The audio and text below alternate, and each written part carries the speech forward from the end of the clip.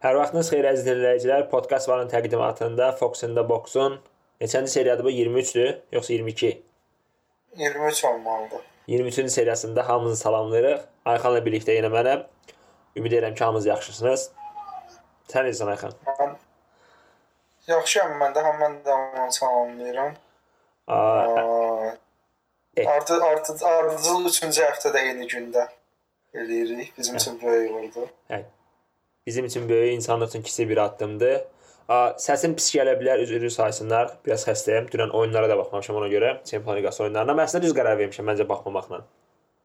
Məncə də, yəni özdə çoxdan yəni tur başlayanda püşk atlanı deyək də, ən çox gözlənilən oyun dünənki Liverpool Bavariya oyunu idi və çox maraqlı keçdi bu. Özü çox keyfiyyətsiz oyun keçib. Yəni mən birinci şeyə baxdım, adı nədir? Bu belə deyək də oyunun təkrarlarına, daha doğrusu statistikasına, sonra da təkrarına baxdım. Yəni qapıya 24 zərbədə cəmi yoxsa 25 zərbədə yoxsa cəmi 3-ü belə deyək də ümumi 25 zərbədən cəmi 3-ü qapıya gedib. Yəni çox keyfiyyətsiz oyun biraz göstərir ki, qapıya zərbə getmir. Oyunla müqayisədə çox daha yaxşı oldu. Barcelona məsələn Lyonun çox belə ciddi, eyni zamanda Barcelona'nın çox ciddi epizodları var idi. Yəni 100% epizodları var idi. Həm Ter Stegen 2-3 epizodda çox yaxşı oynayıb, həm də ki Lopez də yəni xeyli top çıxartıb. Həm bir dənə dirəyi də var yəni. Aha. Bir də o dirək məsələsinin belə deyək də qapıya girən zərbə sayılmağı məni biraz əsəbləşdirir. Halbuki digər zərbələrdən daha təhlükəlidir də. Yəni də ən təhlükəli zərbələrdən biri də 1 sm, 2 sm o yan bu yanın qolda, amma onu qapıya girən zərbə saymırlar. UEFA məncə UEFA ümumilikdə buna bir həll də gətirmədi. Yəni faktiki olaraq qapıya gedib də, yəni. Nəysə. Yəni adi qapıya gedən qapısının elə belə qucağına gedən zərbə elə belə şey epizod. Amma statistikaya sayılır, amma hətta belə deyim. Qapıya doğru gedən, amma faktiki olaraq çərçivə ünvanlanmır da, məsəl üçün biraz qırağa gedir top. Qapıçının müdaxiləsinə top bayıra çıxırsa belə bu qapıya getmiş top sayılır. Düzdür. Amma yəni düzgün deyil. Nəysə, keçək biraz Çempionlar Liqasından danışaq, sonra liqalara qayıdarıq. Əslində yəni ümumilikdə dedik ki, necə keyfiyyətsiz oyunlar olub. Xüsusilə həm qolsuz olması biraz adamı canı sıxırdı. Çünki istər Lyon Barcelona oyunu, istərsə də Liverpool Bayern oyunu, sən dediyin kimi püşk atılanda hamının gözləntisi böyük idi və ən azından ikinci belə deyək də səfər oyunları üçün kifayət qədər vacib sayılacaq və yaxud da necə deyirlər, problem yarada biləcək hesablar çıxmadı ortaya. Nə məsəl üçün Lyon öz evində qol vura bilib səfər işini nisbətən rahatlaşdıra bilir, nə də Bavariya səfərdə məsəl üçün Liverpoola qol vura bilərək evində öz işini daha da rahatlaşdırmaq imkanı yarada bildi. Yəni o baxımdan biraz çox ortada qaldı. Yəni əslində keçən həftənin də oyunlarını qatsaq, deyəsən bütün oyunların birinci hissəsi 0-0 bitibdi, yəni. Bu özü də qəribədir. Yəni bir də ki bu Liverpool məsələsinə gələndə, yəni məncə Bavariya mütləq səfərdə qol vurmalı idi ki, tur şansı olsun. Yəni 1-1-lik heç çox daha yaxşı iddialar üçün nəinki 0-0. Olsa yəni bu belə də həmişə səfərdə 0-0 heç elə də yaxşı deyil. Amma yəni gözlədiyim kimi oldu demək olmaz oyun. Çünki mən hər iki tərəfin daha yaxşı hücumlar edəcəyini, nə bilim, hücumda daha yaxşı olacağını gözləyirdim belə deyək də, amma çox bacarıqsız da elədilər. Əsas da Mane'də oldu. Mane məsəl üçün yəni 100% qapıçının tək-tək qaldığı o epizodda çox belə bərbad zərbə vurdu. Yəni Bavariya ümumilikdə bəyənmədim. Yəni yaxşı əks hücum komandası olarlar məncə Koman və Gnabry ilə, amma ümumi oyunda demək olar ki, Liverpool arxada boşluq da vermədi ki, əks hücum eləyədilər. Yəni çox ehtiyatlı oynadı hər iki komanda. Fabinho mərkəz müdafiə oynayanda çox ehtiyatlı olur ümumiyyətlə Liverpool. Bu Brighton oyunu da deyəsən, həmin oyunu da elə oynamışlar. Biraz oyunu da 1-0 tutmuşlar Salahın penaltı ilə. Yəni çalışırlar arxada geridə boşluq verməsinlər. Çünki Matip Fabinho problem yarada biləcəkdi. Ona görə Henderson da çox yaxın oynadı onlara. Liverpool üçün yaxşı şeylər o idi ki, Keita forma düşübdü demək olar ki, yəni yaxşı oynadı. Liga başlayandan bura ən yaxşı dövr olmuş ola bilər. Bir də ilk 1-2 oyunda yaxşı oynamışdı vaxtlar. Bir də ki, Liverpool adına yaxşı şeylərdən biri nədir?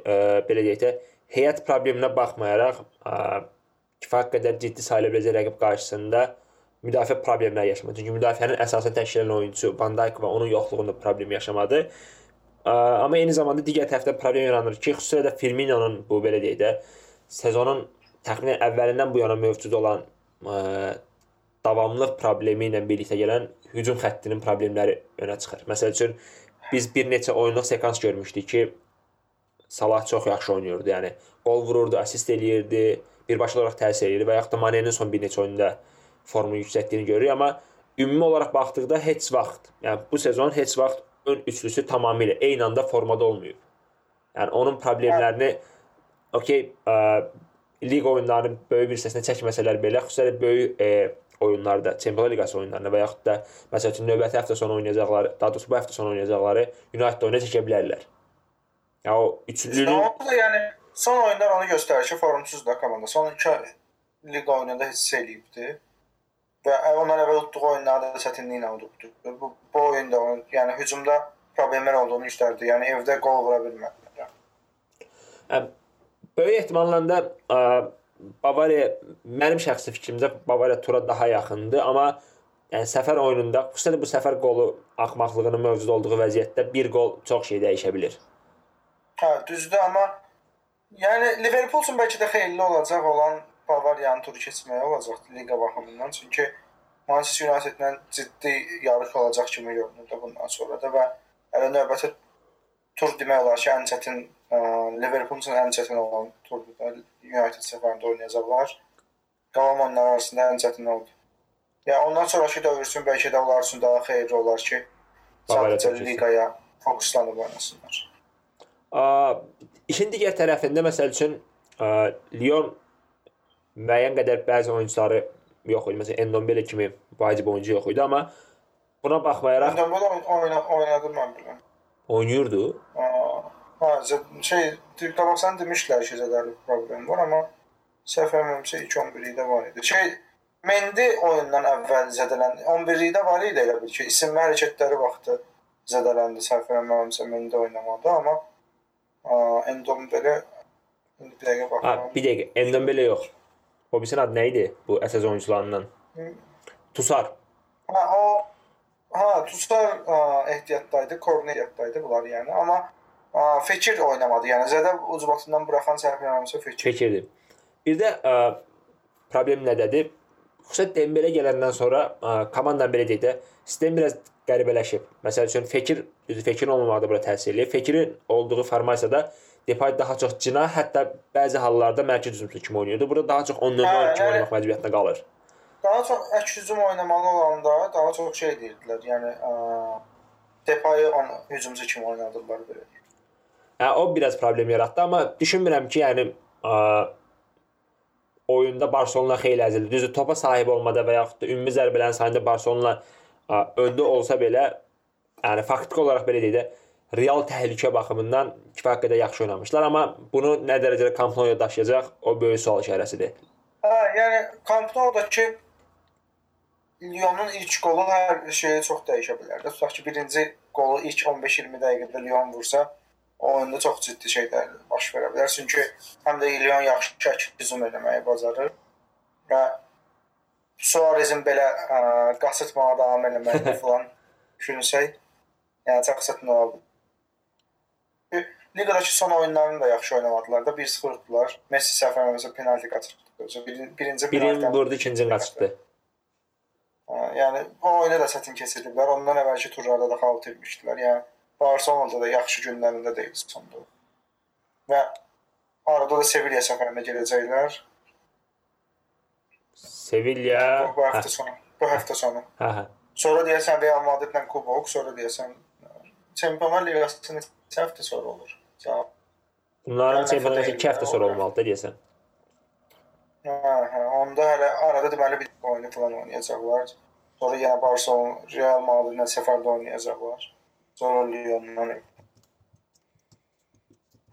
Real Madridlə 2 dənə səfərdə oynayacaqlar. Hadi bir kubok, bir də liqa. Liqada, sonra evdə Lyon'la oynayacaqlar. Yəni o dövrə kimi də çətin oyunları var Barcelona. Ona görə tur baxımından indidən iddia olmaq düz deyil məncə ki, yəni Barcelona evdə olub keçər. Düzdür, yəni birinci oyunda onu göstərir. Güclü olan tərəf təbii ki olan. Messi olan güclüdür.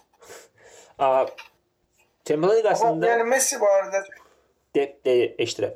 Nəysə, bunu Barcelona'dan aşağıda istəyirsən keçərəm. Okay.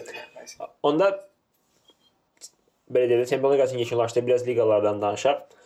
Liqalarda əsas mövzumuz birinci məncə olmalıdır. Son dövrlərin ən vacib belə deyək də bədbəxtliyi Dortmundun xal itkiləridir. Hələ də davam edir. Həftə son birinci gün Nürnberglə heç elədilər və HCT-dən daha pis olan o idi ki, faktiki olaraq yaxşı bir oyun da ortaya qoymadı komanda. Yəni nə belə deyək. Yəni son 4 oyunda falan yaxşı oynamırdı oradan komanda. Yəni arada udduğu da daxildir bu 4 oyuna.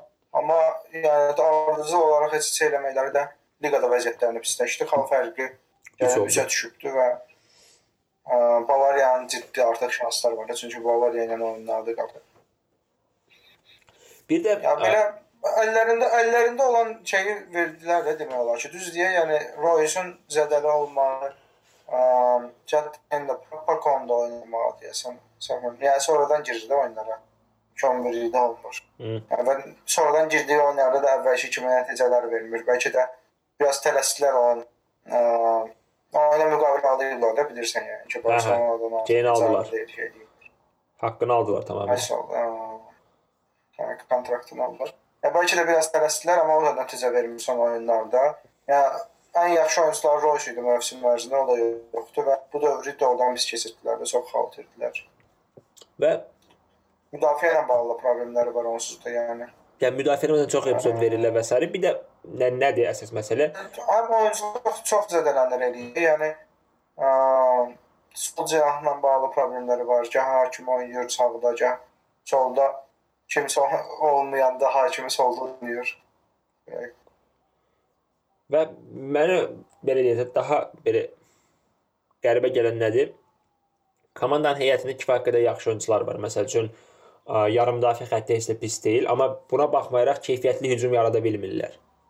Xüsusən son bir neçə oyunda belə deyək, qol vurmaqda çətinlik çəkdilər onda. Həm Nürnbergə qarşı, düzdür, Nürnbergin biraz belə deyək də müdafiəsi də buna biraz təsir edir. Amma istənilən halda ondan əvvəlki oyunlarda da eyni problemi görmək olurdu. Yəni müdafiə problemləri bir qırağa qalsın.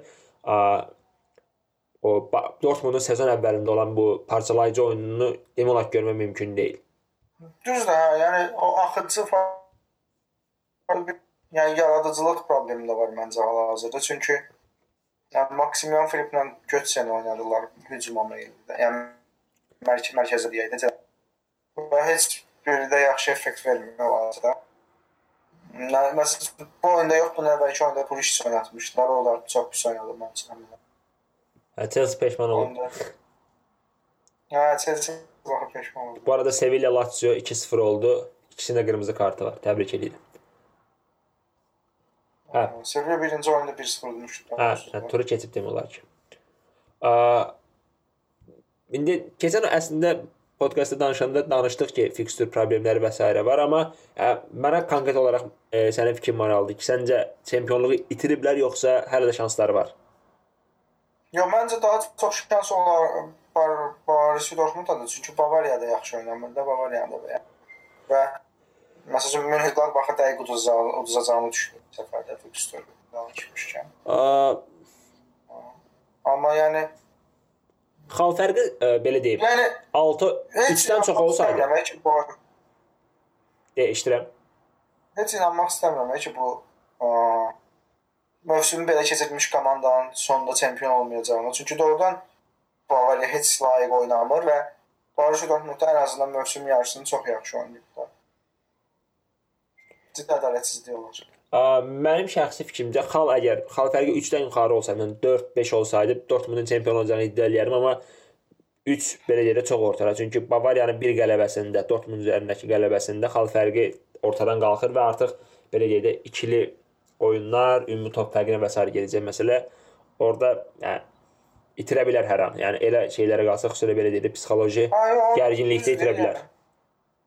Dortmund yaxşı oynamır deyə 2 xəbər vermir bu arada. Yəni məsələn bu turda Leverkusen oynadılar səhv eləmirəmsə, o oyunda belə yenə xal itirə bilərlər. Evdə Leverkusen oynadılar həftə sonu. ümumi vacib məsələlərdən biri son dövrlərin belə deyək ən yaxşı hekayələrindən biri məncə yəqin ki razılaşarsan Piatek'in Milandakı başlanğıcıdır. Ha, təbii ki, təkcə son dövrləri yox, Milan yəni bu ilin deməyək də Milanın son dövrləri üçün ən yaxşı hekayələrdəndir. Çünki indiyə kimi elədikləri transferlərin demək olar ki, çox böyük seriyada olurdu. Və bu dərəcədə effekt vermirdi. Amma Milanın belə köhnə dövrlərindən işartı və görmək də yaxşıdır təbii ki. Atlanta oyununu da çox yaxşı oynadı. Yəni ikinci qolu fantastikdir.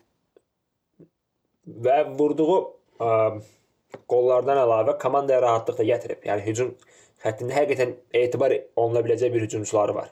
Ki, məsəl üçün ilk vurduğu qol biraz belə deyək də gözlənilməz bir qoldur. O zərbəni məsəl üçün vurmasını heç kim bir çox insan ondan gözləmir və o zərbəni vuracaq riski eləyirsə, deməli komandanın geri qalanlara bir nə deyirlər ona, rahatlıq yarada bilər ki, bizim qabaqda hücumçumuz var, atacaq, vuracaq yəni. Hə.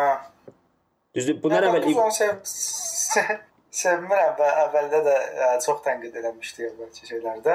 Amma Atalanta oyununda bəyəndim. Məncə yaxşı komanda qrupda olacaqdı. Bəlkə də sırf Piatek var deyə gözümüzə yaxşı göründü, ya nədir? Amma Higuain'in vaxtlarında bu komanda heç də oynayamırdı. Sıralamada neçənci yerdədirlər hal-hazırda? 5 olmalıdılar. Yox, 4-cü yerdədirlər. Romanın üstündədirlər. Bu oyun 5-ci, 4-cü nəsə yer uğrundaydı səhvim. Uddular elə bil ki, qalxdılar 4-cü yerə və belə deyək də Interdən cəmi 4 xal geridədirlər. Yəni 3-cülük də onlar üçün kifayət qədər realdır. Amma heç nə dəyişdirməyəcək məncə bu. Çünki 3-4 onsuz da Çempionlar Liqasına birbaşa gedir. O problem olmayacaq. Çempionlar Liqasına birbaşa gedir. Amma yəni Romadan qurtulmaq üçün onsuz da davam eləməlidir. Sözsüz. Yəni Interdə də belə ciddi Icardi problemi falan varmış. Doğrudan o Icardi problemi mən birinci elə bildim ki, sonunda belə deyək də o xərçəngdən can qurtarmağa qərar verib və Vandanaradan ayrılıb, amma sonra bilindi ki, deyəsən keymiş, yəni boş söhbət imiş. Bu Argentinada bir ənənə imiş, ona görə eləyirmişlər. Nəsə adət imiş. Çünki səhəri gün, yəni o xəbər çıxanda səhəri günü bir yerdə şəkil paylaşdılar, deməli ayrıldı. Nə maraqlı gəldi mənə? Inter kapitanlığı ondan aldı, verdi Handanoviçə, ardınca ümumiyyətlə heyətdən uzaqlaşdırdı Spalletti onu, səhv eləmirəmsə. Yəni ilk 18-də almamışdı, səhv eləmirəmsə. 18'yi almamışdı son oyunda və Avroliqadakı oyunda da. Nəinki Avroliqa, həftə sonu olan oyunda da. Orada da 18'də yox idi o. Bircə dəqiqə deyim. O yadıma gəlmir mi? Yox imiş baxdım. Həmin oyunlara məncə heyətdə 18'də olmamalı idi və ortada bir kontrakt məsələsi var. Icardi ilə kontrakt uzatmaq istəyirlər, amma Icardi isə razılaşmır verdikləri kontraktla. Daha doğrusu Icardi istədiyi kontraktı vermirlər. Bir də məncə artıq getmək barədə düşünür. İndi bilmirəm hara gedəcəklər də, amma son dövrlərdə Chelsea xəbərləri. Yəni ola bilər başqa kluba getmək istəyir. Çünki Juventus qarşısında çempionluq şansları yoxdur da, yəni növbəti illər üçün də ümid vermirlər. Bir də Inter də oradan problemli komandadır da biraz da yəni. Inter'in problemli olmasından əlavə bu Real Madriddə transfer söhbətlərində də deyəsən Real Madrid istəməmişdi. Xüsusilə bu belə deyək Vandanara'nın bu qədər son söhbətlərdən sonra Real Madrid istəmirdi. Arvadı çox baş qoşur deyə çıxdı. Yəni müdaxilə edir deyə belə deyək. Yəni çox yaxşı hücumçudur, amma o istedadı heyf olur məncə. Yəni mən də çox bəyənirəm, amma biraz karyerasını düzgün idarə edəmir. Şəxsi həyatını işlə çox qarışdırır. Bədəni ilə yox, sənəti ilə gündəmə gəlməlidir deyirsən. Vacib məsələlərdən biri, məncə danışılmalı olan əsas məsələlərdən biri. Babək burada olsaydı mən onu eşitmək istərdim. Arsenalın Batıya uduzmağıdır. Əslində faciəvi deyil, çünki səhv verməmsə keçən Avroliqada da CSKA səfərdə uduzdular, sonra evdə 4 dənə falan vurmuşlar. Amma problem ondadır ki, indi həmin oyunu vəd eləmir də. Yəni Batıya növbəti sabahki oyunda da, yəni sabahki oyunda böyük hesabla udarıq deyə də bilmir adam, yəni Arsenal barədə. Arsenal barədə işıq verilməyən şeylər çoxdur da. Çünki nə hal-hazırda özündən, nə də Remzidən istifadə edə bilmirlər. Yəni Remsi də artıq Juventusdan da doğrusu ilk razılığa gəlibdi, yəni protokol. 20 milyon deyəsən qazanacaq da elinə. Hə, və onu deyəcəkdim ki, maaşı da çox fantastik imiş də. Yəni başa düşdüm ki, adam niyə Arsenaldan çox kontrakt istəyib, çünki ya deməli dünyada bunun bazarı var və ya o qədər bazarı olduğuna açığı inanmıram. Yəni məncə biraz fantastik. Juventusun o qədər pul verməyi də qəribə gəldi mənə, çünki Ronaldo'dan sonra ən çox maaş alan deyəsən Dybala imiş, o da 7 milyon. 8 milyon idi. Nəsə elə bir şeydi də, yəni çox ciddi fərq var. Durub birdən-birə kənardan gələn, yəni 28 yaşı olan bir oyuncuya. Yəni mən bir şeylə razıyam ki, Juventusun ehtiyacı olan bir oyuncudur, yəni. Oyuna razıyam. Mən effektli olacağını da düşünürəm, amma nə bilim, biraz karyerası yüksələn xəttlə getməyib. Həmişə 2 dəfə çox ciddi zədələnibdi. Nə qədər futbola nə qədər uyğunlaşa biləcək falan, yəni heç vaxt Arsenal xaricində bir yerdə oynamayıb adam yəni. Ondan da razıyam. Bir də ki, belə bir problem də var ki, bu oyuncu sən dediyin məsələ, yəni 22-23 yaşında olsa o müqaviləni vermək az çox başa düşülə bilər. Çünki qabağında belə deyək, inkişaf eləyəcəyini gözləyirsən. 28-29 yaşında bir oyuncuya sən 3 illik deyəsən müqavilə imzalayıb, yoxsa 4 illik. Yəni uzun müddətli müqavilə imzalayıb. Müddətli yanılma deyil, hə.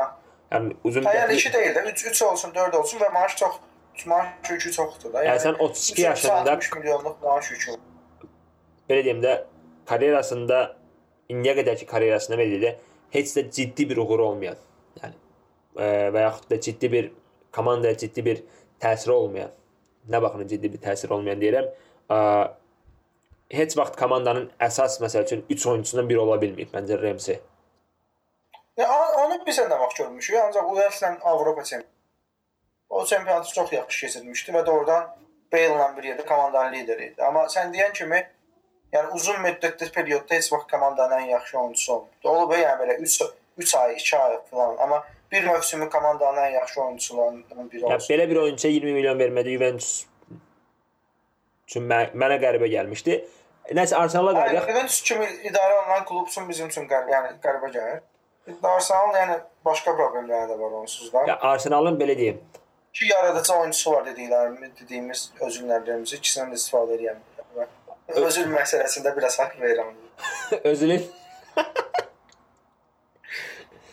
Bu kimdən idi birinci çıxan şəkli? Şeylə də Engin Altan düz yatandan şeydə. Ha. Diriliş Ertuğrul da. Hatay çıxarması. Hatay ya. Bir də o bir şəkil lap dəhşətli deyə şey. İşte arvadı yoldaşıdır nişanlısı nədir? Onun adını yazıblar. Zövcə. O da səhv yazıbdı. Gülcəli nə bilim səhv. Üy yazmamışdı nə idi yəni? Zövcə sözünü istifadə etmək istəyirəm. Səhv. Azərbaycan podkast tarixində bu sözü istifadə edən ilk şəxs olaraq tarixə keçim. Adaxlısı. Hə, o da. Yəni belə deyim də. Amma yəni bizə necə bax Arsenalın mövsümünün ortasında adamın Türkiyəyə getməyini falan, bunlar hamısı ciddi problemdir də məncə. Yəni Sərdar Əziz belə bir söhbətə görə göndərildi hardasa klubda. Amma yəni lap icazə alıb keçmişdi ola bilər, amma Hataya niyə gedirsən sən? Yəni Londonda yaşayırsan, nə bilim, ən yaxşı lardan birində oynayırsan İngiltərə falan belə elə, nə bilim. Diriliş Ertuğrul setədə getməyə nə deməkdir? Yəni çox qəribədir. Yəni Havay adalarından şəkil atsan daha az başa düşürlər. Bax məsələn Sərdar Əziz qovuldu, amma adam yəni qovulanda belə qovulanda nə göndərildi komandadan, amma ən azından ona dəydi. Yəni mən Maldivlərdə idim, əylənirdim, bunun ucbatından göndərildim. Yəni Hataya görə mən bir klubdan qovulsam ciddi məndə özüm yəni böyük depressiyaya düşərəm. Yəni adamın biraz dəyişə bilməməyi də problemdir. Özünlə bağlı bu söhbətlər çoxdan var da ki, yəni heç alman dilini də o qədər yaxşı bilmir, nə bilim, getdiyi yerlərdə çox da uyğunlaşmır falan belə şeylər. Yəni görürsən də Kurguz adlı adətən şey olur. Tutaq şeydə Kurgu Mustafi falan da, Kolasinac Mustafi. Yəni Alman şeylər deyək. Əsilli Alman immiqrantları. Yəni immiqrant olan və Almaniyada yaşamış falan da. Yəni məsəl üçün yerli oyunçularla uyğunlaşsın, yerli mətbuata uyğunlaşsın falan belə şeylərə heç yoxdur demək olar ki. Nə bilim, yəni məncə Özilin belə deyim, bugünkü hərəkətlərinə və yaxud da bugünkü davranışlarına baxanda Arsenalın vəziyyətini rahat başa düşmək olur ki, klubun niyə belə problemləri var. Yəni özü futbol oynamırdısa ona niyə müqavilə verirdiniz? Bu çox sadə bir sual idi. Və yaxud da elə bir fikri yox idi. İkinci məsələ də ondan ibarətdir ki, təkcə özünlə də həll olunur komandanın problemi. Komandanın yaxşı bir yarım müdafiə ehtiyacı var. Ən azından 2, hətta 3 yaxşı müdafiəçiyə ehtiyacı var. Və mümkündürsə 1 və yaxud da 2 cinah oyuncusuna ehtiyacı var. Yəni rahat bir 5 yaxşı səviyyədə sayıla biləcək transfer ehtiyacı var və sezon sonunda o elədir və yəni Arsenal nə qədər pul xərcləməyəcəyi də ciddi sual altındadır. Çünki qışda da transfer eləmədilər. Və nə bilim, yəni gələcək planlama necə olacaq? 4-lüyə düşə biləcəklərmi? Çempionlar Liqası gəlirindən məhrum olsalar, onların transfer siyasətinə nə dərəcədə təsir edəcək falan bunlara. Vardı yəni. Arsenalın kifayət qədər problemləri var. Deyib keçirəm Chelsea-yə. Digər problemli kluba. Məncə yəni London klublarında bir dənə Tottenhamın vəziyyəti yaxşıdır. Yəni yaxşı deyəndə də Tottenhamın da problemi çoxdur. Prosta gözü görünmür. Udurla deyə gözə görünmür. Amma nəticə var deyə keçəcək. Sarri'nin yəni vəziyyəti kifayət qədər gərgindir. Keçən dəfə danışanda əslində biz biraz toxunmuşduq ki, problem kimindir? Yəni kimin belə deyək də daha ciddi səhvləri var. Məncə yəni heyət qurulmasında səhvləri var və yaxud da şeylərdə nə bilim oyunçuların da günahı var, amma Sarri'nin də kifayət qədər böyük problemləri var. Yəni artıq mən Manchester United oyunundan sonra əmin oldum ki, çox böyük günah Sarri'dən. Çünki yəni indiyə kimi görmüşük də bunu oyundan bura çox yazırlar ki, adam eyni şeyləri eləyir və fərqli nəticə gözləyir də, fərqli bir şey olmanı gözləyir. Olmur yəni bu. Adam hər oyun Kovacic hər oyun. Bunun olmadığı oyun yoxdur və heç nə dəyişmir. Yəni azıkeşlər Hudson o da oyuna girməyini istəyir oyuna, amma bu yerdə Kovacic Park dəyişik deyil. Və daha betəri bilirsən nədir? Yəni bu deyək ki 4-3-3-də israr edir ki, mən 4-3-3 oynayacağam. Onu israr eləyəndə də fərqli belə deyək də kombinasiyalardan istifadə etsə başa düşmək olar, amma demək olar ki, heyət dəyişmir. Hazard, Pedro, Willian qabaqda və yaxud da bu 4 nəfər də Higuain də əlavə edir. 4-dən 3-ü geridə Kante, Jorginho və yanında Kovacic adətən geri dörtlü dəyişmir və Kepa qapıda. Yəni məsəl üçün sən dediyin kimi Hudson o da oynayır ki Kante'ni oynat yan bayan, nə bilim Kante'ni at arxaya bir oyun Jorginho'nu öndə oynat gör nə olur. Yəni fərqli variasiyalar yoxlamır. Bir dəfə də olmayıb ki, Kante'ni əvvəl oynadığı mövqedə oynatsın da. Kante belə oynayıb 2 dənə çempion qazanıbdı. Bir dəfə oynatdı, bəlkə daha yaxşı effekt verəcək. Yəni Jorginho ola bilər. Üstündə oyun üslubu ən uyğun gələn oyunçudur falan belə elə, amma sən burada nəticə qazanmırsan da. Yəni fərqli nəsə yoxlamaq lazımdır. Adamın müsahibələrində falan da bilməm görmüsən yoxdur. Özü deyir ki, tutaq ki, mən bilirəm ki, biz yaxşı müdafiə olmaq üçün bir dənə əlavə mən müdafiəçi oynada bilərəm falan belə elə, amma mən istəmirəm də bu nəticəni biz belə qazanaq. Yəni adamın bir idealı var, bir düşüncəsi var ki, bu futbol belə oynanmalıdır və ona cəhd edir, amma o da nəticə vermir. Bunda da davamlı israr edir. Çox inadkardır və mənə elə gəlir ki, yəni Chelsea-də gələcəyi olmayacaq. Mövsümü bəlkə də başa vuracaq, amma gələn mövsümdən inanmıram Chelsea-də olsun. Hazard da getsə, onda məncə bir sezon Hazardsız yoxlasınlar, görsün. Amma Allah əslində başlı kəsdirəm sözümü. Nə? Chelsea-ilə bağlı çox danışma olar deyirdim. Yəni, məsəl üçün Sarri'ni göndərsələr də bu klub nə edəcək, o da maraqlıdır. Yəni, indiyə kimi həmişə qısa müddətli problem həll edən adamlar gətirməyə çalışıblar. Kimi, Mourinho kimi falan, arada nə bilim, Di Matteo'su, nə bilim kimi Ancelotti'si və s. Belə çox, yəni qısa müddətə nəticə verə biləcək adamlar çalışırlar. Yəni bundan sonraki planlamaları necə olacaq? Yəni Sarri qalsa belə və yaxud getsə belə. Yəni sən dediyin Hazard'ın getməyi, nə bilim Willian'ın müqaviləsinin bitməyi, hücumçusunun hal-hazırda olmamağı demək olur ki, Higuain də icarəyə götürür. Çünki məncə deyirəm ki, əgər Sarri qalacaqsa, ən azından bir sezon onu Hazardsız komandara və yaxud da özünün daha çox belə deyək, iştirakçı olaraq hazırlanmış bir komandara görmək yaxşı olar. Əks halda, yəni qalmağın heç bir mənası yoxdur. Anladım, mən düzdür. Davam eləyək. La Liga'dan biraz danışaq, sonra ümumi Türkiyə Liqası və yekunlaşdırıb bağlayarıq. La Liga'da Real Madrid çox sağ olsun bizi yanıltmadı. Biz Barcelona'nın 3 turluq səfər oyununu nəzərə alıb Real'ın çempionluq şansından, iddiasının az da olsa varlığından danışdıq ki, evində bərbad oynayıb Girona'ya uduzdular. Təbrik edirəm, böyük bacarıqdır bu. Özü də orada yəni Real biraz şansı olan kimi mənasız yerə oyun uduzurlar da. Yəni bir dəfə də deyəsən belə çatmaq şansı vardı, Alaves uduzmuşdular, kimi uduzmuşdular mən. Bax, özü deyim ki, məsəl üçün şanssızlıq olub. Tutaq ki, Real diriyib, vura bilməyib, bir dənə qapıya zərbə gəlib, o da qol olub Girona'da. Elə deyil, yəni Girona ikinci hissədə Real'a əməli başlı döyürdü. Sağ ol. Yəni taktiki üstünlüyü qurub udublar oyunu. Yəni qola qədər ki, penal, açıq-aşkar penaldır. Ramos, yəni orada heç mübahisəli bir şey yoxdur. Nəyi dedim?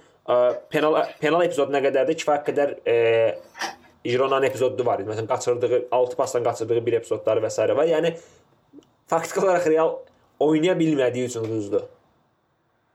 Və məsələn Marcelo'ya bağlayanlar oldu, Modric'in olmamasına bağlayanlar oldu, amma bu bir oyunçu ilə izah oluna biləcək bir şey deyil komandanın bütün il boyu belə oynamağı.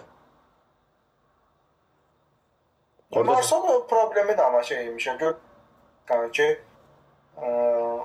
oynadığı oyunların xeylisində uduzurlar və demək olmaz yəni sırf onun ucbatından da, amma nəsə belə uğursuzluq səviyyəsi də var adam. Getmək istəyir yəni. Yəni formsuzluğu oyun, əslində müsahibəsində falan getməyi bilmirəm şeylə deyibdir. Amma bilmirəm yəni, bəlkə başqa nəsə problemi var, nədir, amma ciddi formsuzluğu var və oyunda da hiss olunur konsentrasiya probleminin olmağı və s. Məsələn, mənasız zərbələr vururdu. Yəni, o yerdən daha çox məsələn, asist və s. eləməyə üstünlüyü verən oyuncu da əvvəllər, amma bir neçə dəfə ardıcıl sol cinahdan belə deyək, çarpazdan zərbələr vururdu. Bilmirəm ki, Real'ın problemi nədir və o az olan çempionluq şansını batırdığı üçün dediyim kimi təşəkkür edirəm Real'a. Ümid edirəm, Çempionlar Liqasında ən azı bir yarım final görəcək qədər bacarıqları var. Əsas La Liga'da danışılmalı məsələ nədir? Müqavilə uzatdı Barcelona Valverde ilə və deyəsən 1+1-də yoxsa 2 illik müqavilədir. Yəni dəqiq yadımda deyil tam detallar, amma Valverde ilə belə deyildi. Məncə 2+1 idi hətta. Yəni 2 il deyək ki, Valverde ilə bundan sonra yəni həm 21-ci sezon 20-21 sezonun sonuna qədər Barcelonadadır və komanda belə deyək də son illərdə kifayət qədər fantastik məbləğlər ödəyib transferlər edir. Məsələn, Dembele transferi olsun, Coutinho transferi olsun, Malcolm'un özünə kifayət qədər yüksək məbləğ ödədilər. Bu oyunçular nədir?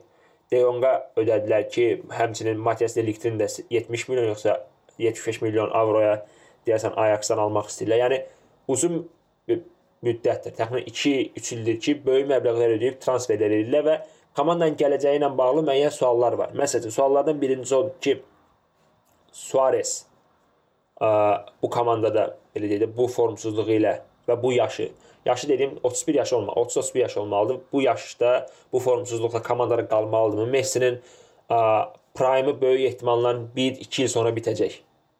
Hətta prime'ın sonuna yaxınlaşır və bu prime'ın sonunda Barcelona maksimum Çempionlar Liqası almağa çalışmalıdır. Yəni onun üçün addımlar atırlarmı, yoxsa sadəcə belə deyim, La Liga çempionluğu, belə deyim, abunə olduqları La Liga çempionluğu ilə kifayətlənəcəklərmi? Yəni bir neçə sual var mənim ağlımda. Valverde ilə müqavilə artırılmağı mənim üçün sürpriz oldu. Çünki mən elə bilirdim ki, hamı narazıdır. Yəni ən azından azıcıq işlərdən narazılıq hiss olunur. Yəni klub rəhbərliyində belə problem yoxdur, bilmirəm. Amma yəni Messi'nin prime sən dediyin kimi qısa olmasa da düşünək ki, 5 il olacaq bundan sonra. Bu heç də uğurlu oynamır da. Yəni dünənki oyunun epizodlarda da onu göstərir ki, Messi'nin həm oyun quruculuğu işini gördürürlər, belə deyim. Həm də ki, qolu da sən vurarsan deyirlər, çünki Suarez qaçırdır. Belə oyuncu deyil ki, çox fərqlənsin falan. Yəni o bir dənə məşhur şəkil var ya, hamı oturub belə işçilər işləyir, bir nəfər axır. Hamı oturubdur belə 5-6 nəfər, bir nəfər iş görür. Hə. Messi'nin vəziyyəti klubda hal-hazırda məncə elədir. Hər iş çalışırlar ki, oyunu da sən qur, pası da sən verir, axırda da sən vurarsan bu. Belə bu tərzdə də oyun. Yəni Messi'nin asılılıqları da oradan çoxdur məncə. Bir də bu pul xərclədikləri oyuncular filan məsələsi də, yəni nə dərəcədə effekt alırlar, o da maraqlıdır. Dembele məsəl üçün 80 milyon desən pul veriblər. Ay sağ ol. Yəni yararlana bilmirlər. Malcolm niyə oynamır? Sual altında məsələn. Yəni sən deyən kimi Suarez də artıq yaşdaşır və belə görünür ki, onun da yerini doldurmalı olacaqlar. Çünki 32 yaşı var Suarez'in. Ay sağ ol. Və Neymar'ın yerini bu qədər müddəti doldura bilmirlər. Suarez'ə üçün nə edəcəklər? Nə bilim, yəni dediyim kimi çox sual var ağıllarda. Tutaq ki, bu Barca'nın aldıqları oyuncu nədir? Arturo Vidal da. Artur Vidal deyək də, yəni bu cavan oyuncu. Odur, tutaq ki, bu De Jong gəldi. Nə? Arturo'dur, sən düz demişdin. Hə. Vidal'dir, nə bilim bu De Jong gəldi. Sonra bu öz La Masia'dan gətirdikləri Aliona var. Yəni bir neçə oyuncu var. Cavan bir neçə oyuncu gətirəcəklər və müəyyən mənada bu nüvəni yarada biləcəklər. Amma yəni bu nüvə, yəni yaradacaqları bu 22-24 yaşındakı bu oyuncularla birlikdə tutaq ki, Messi qaldı, Busquets qaldı, bir neçə oyuncu da qaldı. Çempionlar Liqası almaq üçün kifayət eləyəcəkmi? O böyük sual işarəsi. Çünki sən dediyin məsələ yəni çox bariz görünür. Messi top gətirməyəndə komanda ciddi problem yaşayır. Top gətirməkdə Messi uzun müddət qol vurmayanda komanda qol vurmaqda problem yaşayır. Nə bilim, oyunu açmaqda problem yaşayır. Yəni Messi'dən hər şeyi gözləyirlər və faktiki olaraq hər şeyi də verir hal-hazırda. Yəni komanda nəyə ehtiyacı var ki, onu verir. Davamlılıq məsələsi var ki, bunu 3 oyun eləyər, 5 oyun eləyər, ardıcıl 10 oyun eləyər, amma bunu bir sezona yaymaq kifayət qədər çətin məsələdir. Yəni Messi məsəl üçün əvvəlki yaşında deyil, indi 31 yaşı var, düzdür. Yəni formuna və karyerasına, inkişafına baxsaq, bunu bir müddətə davam etdirə bilər. Amma bu müddət ona bir Çempionlar Liqası qazandırmağa və yaxud da nə bilim bir triplet eləmək üçün kifayət eləyəcəkmi yoxsa yox, onunla bağlı məncə mən böyük sual işarələrim var. Yəni Realın bu bərbad vəziyyətinə, Atletico'nun azı çəki olsam, yəni Liqa çempionluğu mənə şey eləməz. Çünki məncə hamı bu dəqiqə Çempionlar Liqasını gözləyir o komanda. Yəni belə deyim də, əsas rəqiblərinin ardıcıl seriyasından sonra. Yəni Çempionlar Liqasında Barcelona'nın son yaxşı oyunu məncə PSG-nin olan oyunları idi. Düzdür? Yəni hə. Yəni o oyundan sonra ki həmin ildə məncə çempion olmadılar. Çempion olduqları mövsüm. PSG-nin olan oyun həmin il idi deyəsən. Ondan sonraki il idi. Barcelona yaxşı oynadılar. Yəni finalda da. Hətta ondan sonraki il idi. Juventus idi deyəsən, udmuşdular da. 2015-in mayında Juventus utdular. O oyun 2016-nın fevralı idi. Səhv eləmirəmsə. Mart hətta. Yəni ondan sonraki il oynamışdılar oyunu və həmin il çempion olmadı komanda. Amma düzdür. Yəni uzun müddət, təxminən 3 illik perioddur ki, Çempionlar Liqasında heç bir belə də dominant nəticələr əldə edə bilmirlər. Yəni bu dediyim kimi də ardıcıl Real qələbəsi falan da biraz onlarda. Yoxsa yəni əllərində Messi olan komandanın məncə Çempionlar Liqası iddiası daimi olmalıdır. Və o yoxdursa biraz problem yaradır. Keçək Türkiyə Liqasından sonra da həftə sonunun ümumilikdə bir danışıb yekunlaşdırarıq. Türkiyə Liqasında məncə danışılmalı olan əsas məsələ nədir? Səndə.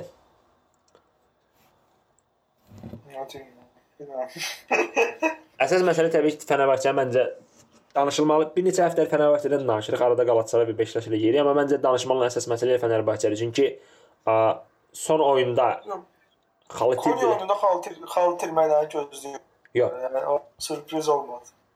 Konya oyununda xal itirməklər sürpriz deyil. Ondan razıyam. Amma Konya oyununda 10 nəfər qalmış bir komandaya qarşı xal itirməklər məncə sürprizdir.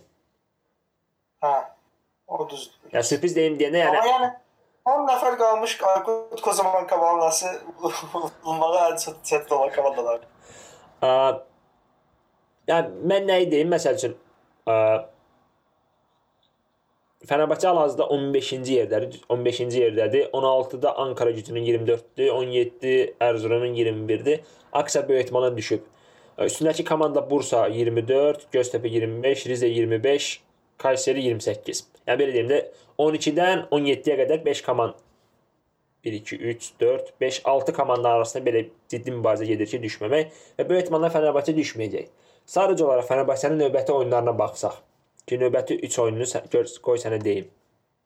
Deyirəm, Beşiktaşla, Başakşehirlə oynayırdı, düzdür? Beşiktaş, Başakşehir səfəridir. Zenitlə 4-cü gün oynayır, düzdür? Hə.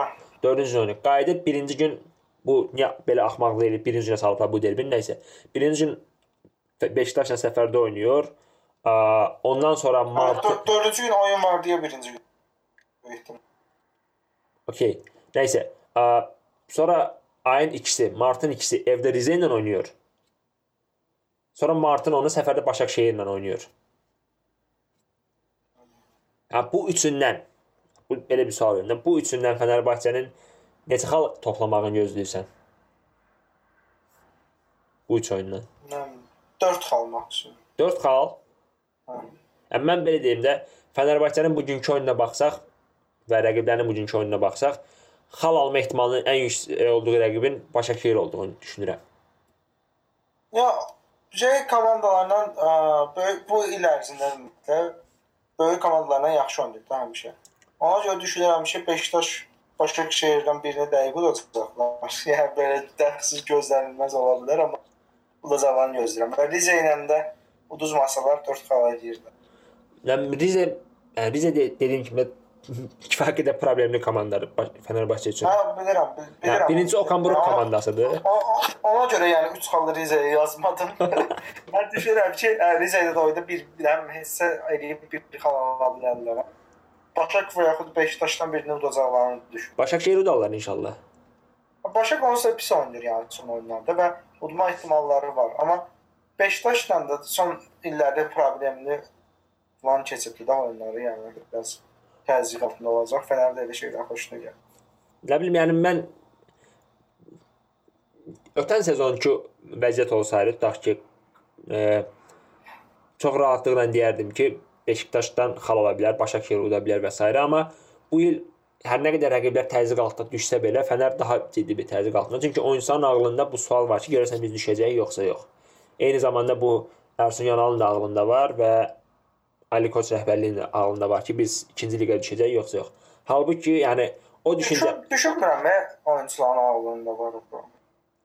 Nə bilim, yəni mənə heç elə oynamırlar axı yəni. Ya məncə tamamilə elə oynayırlar yəni. Yox, düşmək qorxusu olan komanda daha oynayır da, istəkli falan. Amma Fənərdə o çox hiss olunmur. Ona görə deyirəm yəni. Məsələn, Ankara Gücü görürsən də son oyunları necə oynayır. Yəni o hiss olunmur Fənərdə.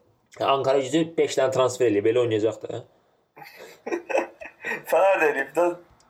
Amma yəni Ersun Yanal demişkən Fənərdən də çox danışırıq, biraz onu deyim. Bu dəyişikliklər eləyib cinayətdən oyun qurmaq taktikası heç düz deyil də, yəni xoşuma gəlmədi deyə deməyim. Heç düz deyil. Aykut Kocaman'a qarşı elədiyi və yaxud 10 nəfərlə sənəyən komandaya qarşı elədiyi də. Çünki bu komanda yığılacaq qapının ağzına, bütün qaldırdığı topları vurub uzaqlaşdıracaqlar da. Yəni oyunu ortadan qura biləcək, nə bilim, Zayet, başqa kim var idi? Elif Elmasat belə oyunculardan istifadə etməyə yerinə sırf çatdan oyun qurmağa çalışmaq. Nə bilim, yəni düzgün taktikdir. Biraz görmüsən də yəni ki 40-a yaxın olubdu. Hava oturması olub, 40 neçə dənə hətta. Yəni biraz belə deyək də, kuarejmalıq eləyiblər. Yəni Şenol Günəşin o tənqid olunan oyunun üslubunu oynadı. Mənasız yerə. Top qaldıraq içəri, top qaldıraq içəri. O oyunda udma olmaz da onsuz. Mən belə deyim bu kocaman da oradan azıcıqda elədiyim komanda məşqçisi olması yaxşı məşqçidir ya. Yox, yəni böyük komanda məşqçisi deyil məncə. Nə baxımdan böyük komanda məşqçisi deyil? Çünki böyük komandanın azarkeşinin yaxşı oyun görməyə ehtiyacı var. Yəni Aysa onu deyəcəkdim. Benitez Real Madrid'dəki işlər Benitez ona görə söylürdü ki, iyrənc futbol oynadırdı. Yəni düzdür, məğlub xal itirirdi cəhənnəm, amma iyrənc də oynadırdı.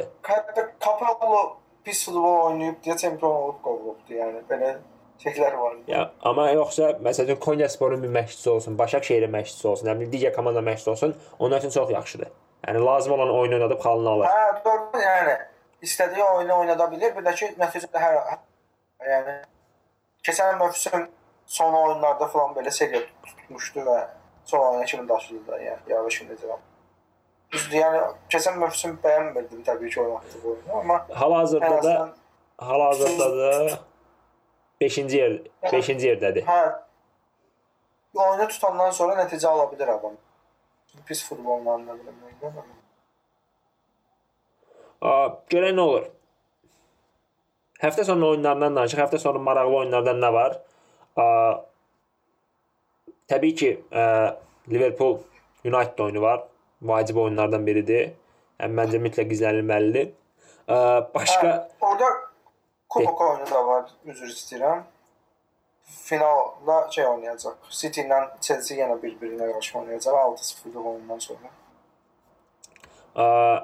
Əlavə belə deyək də, liqalarda maraqlı oyun var. Sualı olsa, İspanyol nə idi? İspaniyada Sevilla Barcelona oyunu var ki, məncə maraqlı oynayacaq. Son dəfə Sevilla'da oynayanda da, daha doğrusu Sevilla öz evində Barcelona oynayanda Kubok oyunda 2-0 qalib gəlmişdi. Yəni maraqlı ola bilər Barcelona xalq ikisini çıxanlar üçün. Digər liqalardan 6-cı günün maraqlı oyunu yoxdur. Bazar günü məncə maraqlı oyun Dortmund Leverkusen oyundur. Dortmund bu oyunda xal itirsə, böyük ehtimalla çempionluğu tamamilə əldən vermiş olacaq. Əlavə olaraq maraqlı oyunlar dediyim kimi, yəni bazar günü 18:05-də United Liverpool oyunu var və Türkiyədə həftə sonu nisbətən maraqlı sayılacaq oyun. Həftə sonu deyəndə artıq növbəti birinci gün oyunudur. Beşiktaş Fenerbahçe oyunu var və İtaliyada səhv eləmirəmsə Inter'in oyunu olmalıdır. Hə. Inter Fiorentina oyunu var səfərdə. Ki o da Fiorentina'nın qələbəsini çıxanlar üçün nə? Baxmaram oyuna, Inter oyununa bax. Yox, Inter oyununa baxmasına Fiorentina görə baxmağa dəyər. Yəni Fiorentina böyük ehtimalla 3-ünü vurar. Bu qədər. Geri gəlmişəm bugünkü oyunda heyətdə çıxıb mən baxmışam nasıl. Heyətlərə baxmamışam. Ya bir sürpriz yoxdur məncə. Yox, mən bu Pogba'da yandırandan sonra fantezinin başını buraxmışam. Yox, fanteziyə görə demirəm, amma oynamır, Morat oynamır. Oynayır. Diego Costa oynayır. Maraqlı, diqqətimi cəlb edən məsələ bu oldu. Morat oynaya bilməz axı məncə heç. Niyə? Onsu Avroliqa oynayır. Onun fərqi yoxdur. Məncə yoxdur. Nə bilim, nəysə. Nə deyirik? Onda gələn həftə görüşmək ümidi ilə sağollaşaq. Sağ ol. Sağ olun. Hələlik.